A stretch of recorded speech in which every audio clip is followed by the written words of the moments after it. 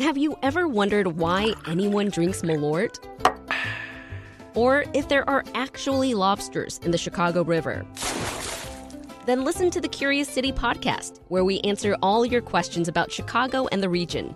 WBEZ's Curious City is part of the NPR network and available wherever you find your podcasts. I'm Sasha Ann Simons, and this is Reset.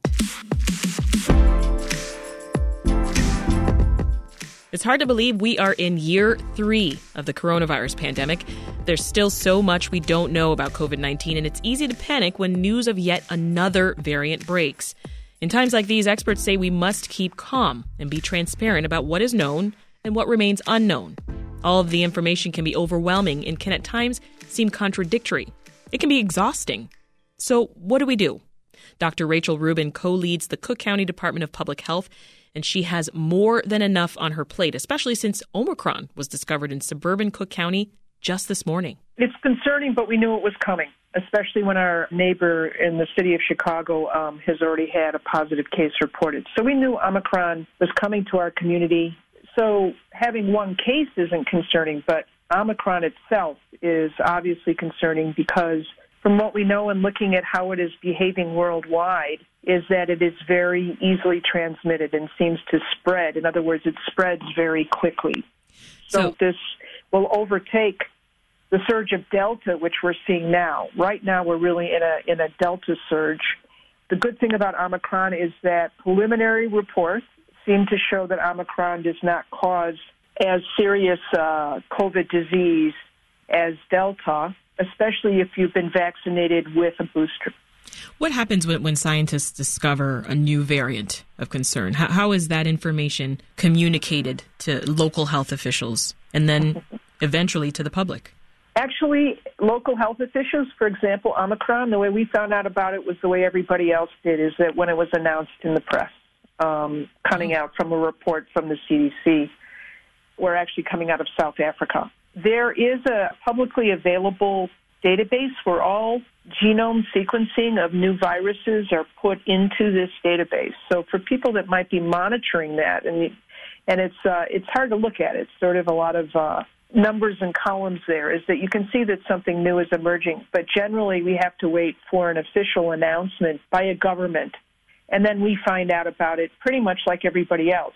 Once it is announced that there is a new variant, for example, whether it comes out from the CDC, a foreign country, or wherever it comes out to the CDC through the federal government, then we will get very quickly guidance coming out from our state health department. And so then we will get more specific details if there are any.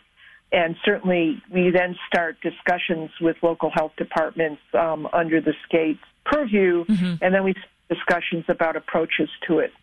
So how does that work if you're getting the information at the same time the public is, in a lot of cases, when they're watching press conferences or listening to them on the radio? If you later have to communicate messaging, how does that not end up with some sort of mixed messaging? I imagine you having cases where you have to sort of walk things back that have already been put out there. I imagine it complicating your job a bit.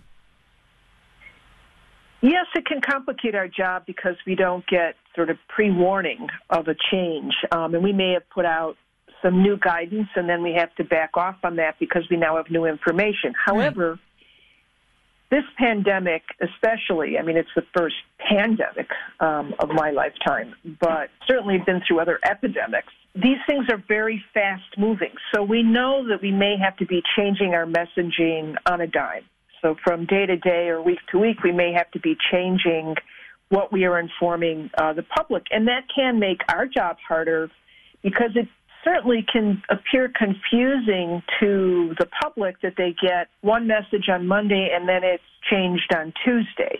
However, it's not that the messaging has changed completely. In fact, the guidance related to Omicron is not significantly different than what we've been saying under Delta, which is please keep your masks on indoors in all public places. And at least the state of Illinois has had that as a state mandate, and we also have had it as a Cook County Department of Public Health mandate as well for several months now, while other parts of the country are doing things differently. And to me, that's almost what's confusing, is not so much that we have to change our messages based on new information, but that different states and different jurisdictions are doing different things. And I wish there were a more unified approach. Mm-hmm.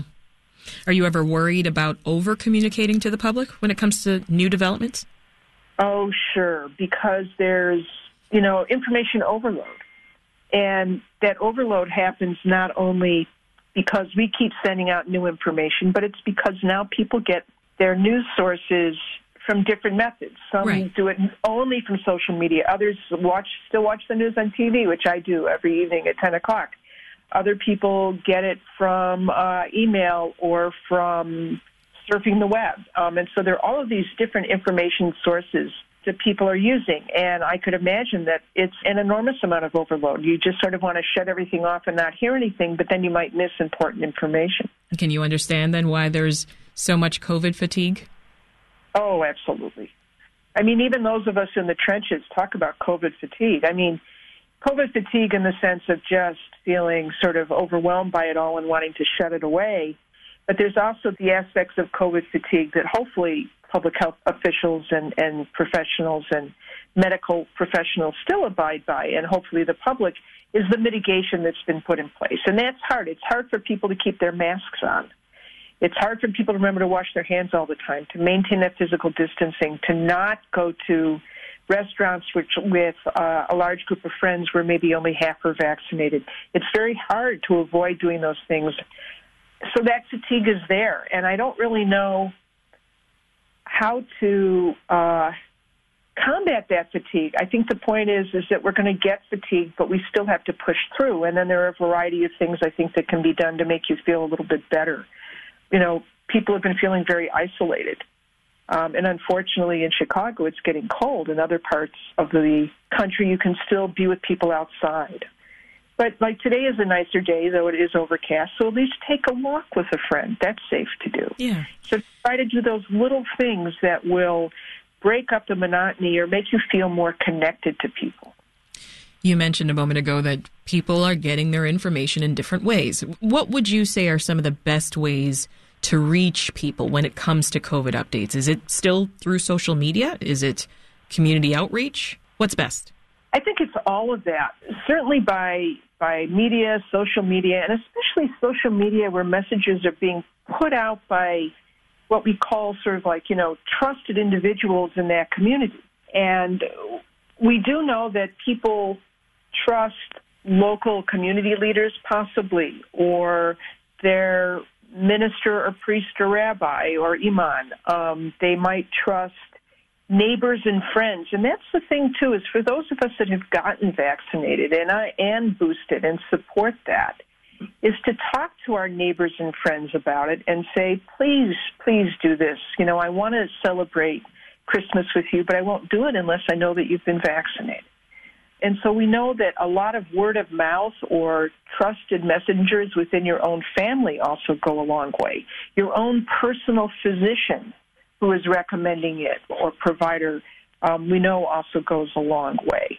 So to try to get those folks, including myself, to be able to do that on a more personal level even. What would you say are some of the most common questions that you still get about this virus or about the vaccine? Yeah, it's interesting. You're still seeing the lowest vaccination uptake amongst younger individuals, say 40, 45 and younger, especially those in their 30s and 20s. And there are still these questions about fertility. And there's no vaccination that I know of that affects fertility, and neither do the vaccines for COVID. They don't affect fertility. But that's one concern, that I can certainly understand why young folks who want to start families would have that concern. But I think that, we've been trying to answer that question, and that there is no evidence that this vaccine nor any other causes problems with fertility. So I think people should feel reassured about that. Other myths that we hear are, I'm going to get COVID by the vaccine. It's the way people think that when they get a flu shot, they're going to get the flu after a flu shot. We hear that too. Right. And we have to explain that there's no injecting of a virus into you, even like a dead or what we call an attenuated virus. That isn't how it works. We are putting into your system something that then stimulates your own and doesn't even stay in your system. A little protein doesn't even stay in your system, but it stimulates your own body to build up those immune cells to ward off an infection if you're exposed to it. Yeah. So it in no way gives you. And people are saying, well, but it's going to make me sick. Yes, these vaccines can make you feel under the weather for a couple of days, and that's something that we need to warn people about, but it shouldn't be something that stops people from getting the vaccine. People are very afraid of side effects from the vaccine. So how's the county dealing with COVID misinformation? We're trying to push out information in many different ways. One is obviously our website, where we have a whole list of frequently asked questions that try to address some of the things you just asked me about. We are working with a whole group of community-based organizations where one of their main roles is to do community education on COVID, and through written materials, through having local town halls and meetings, talking to the organization's members and communities. So having trusted messengers within their own communities talking to these communities. So that's on a very, what we call our hyper-local approach. And we're setting up hyper-local vaccination events in communities that are hardest hit by COVID and also are the least vaccinated. And to have the locations for these in trusted institutions, whether it's a church reception area, or we just did a great event last week with Leak & Sons in one of their respite areas. You know, they're a funeral home family chain, and lots of folks came out because it's a trusted member and leader of their community, and it's their facility. So to do that kind of thing. Yeah. Where do we stand right now in the county on case numbers? And are you worried about a holiday Omicron surge, potentially? Potentially. If not Christmas, maybe soon thereafter, unfortunately. I am worried about an Omicron surge, and I'm looking at our numbers right now. We have 323,000 confirmed cases since the beginning of the pandemic as of today, and over 5,000 deaths. Yeah, we're considered in high community transmission. Yes. You mentioned that 300,000 number was of cases was from the beginning. When you think back to the early days, Dr. Rubin, what are some of the biggest lessons you would say that you've learned?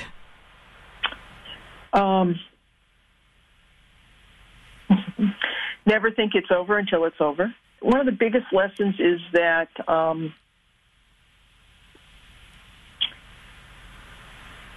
that this is sort of an unpredictable situation almost from day to day, and that we're better prepared now if and when the next one comes on, because we've built up those structures within the health department to be able to respond. And certainly a lesson is that this pandemic has brought into stark relief over the last 2 years about how underfunded and undersupported public health has been over the last several decades. And now there's more money being put into from federal grants, et cetera, to build up public health infrastructures on a national, state, and local level. And it's desperately needed, but it also has to be maintained. So we build up our workforces, we build up our preparedness, we build up our infrastructures, but it can't be on a 2-year grant and then the money is gone, and structures and systems we've tried to put in place we cannot maintain. Yeah. Public health is, tremendously important nationally, and it has been under-recognized for a very long time. But you're encouraged by some of that movement forward. I am. Any advice before I let you go, Doctor, on what folks can do to stay safe this holiday season? Sure. The things that we've been saying all along, which are mask indoors, especially in public places, and I would even suggest in private homes if you're gathering with a lot of folks, especially those who are not part of your own household. Try to respect your distance if possible. Wash your hands a lot. And the one thing that we haven't talked about as much is testing. And now there are these home test kits. Or you can go into a local pharmacy. If you're going to a family event or a holiday event, get yourself tested with it, one of these home kits or ones that you get in a pharmacy or a healthcare facility, and test yourself about 3 days before that event, and test yourself the night before or the morning of that event, that gathering. And if you test positive, go ahead and get that confirmed with a PCR test, and please stay away. And if you're not vaccinated, stay away, celebrate virtually. Mm-hmm. That's Dr. Rachel Rubin, co-lead of the Cook County Department of Public Health. Doctor, thank you so much. Well, that's it for today's Reset. Keeping the news straight on COVID-19 can be a challenge. But take heart, we're here to help. Stay informed by subscribing to this podcast. And please give us a rating. It helps listeners find us. I'm Sasha Ann Simons. Thanks for listening, and we'll meet again tomorrow.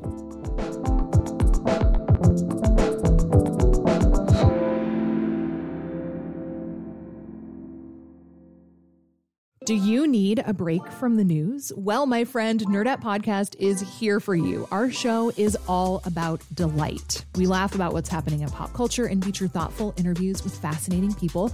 We even have a monthly book club that you can participate in. I could just go on and on about it. I loved this book. It was an experience, I'll tell you that. I discovered authors I had never heard of, and I'm really happy that I did. Come hang out with us. Listen to Nerdette wherever you get your podcasts.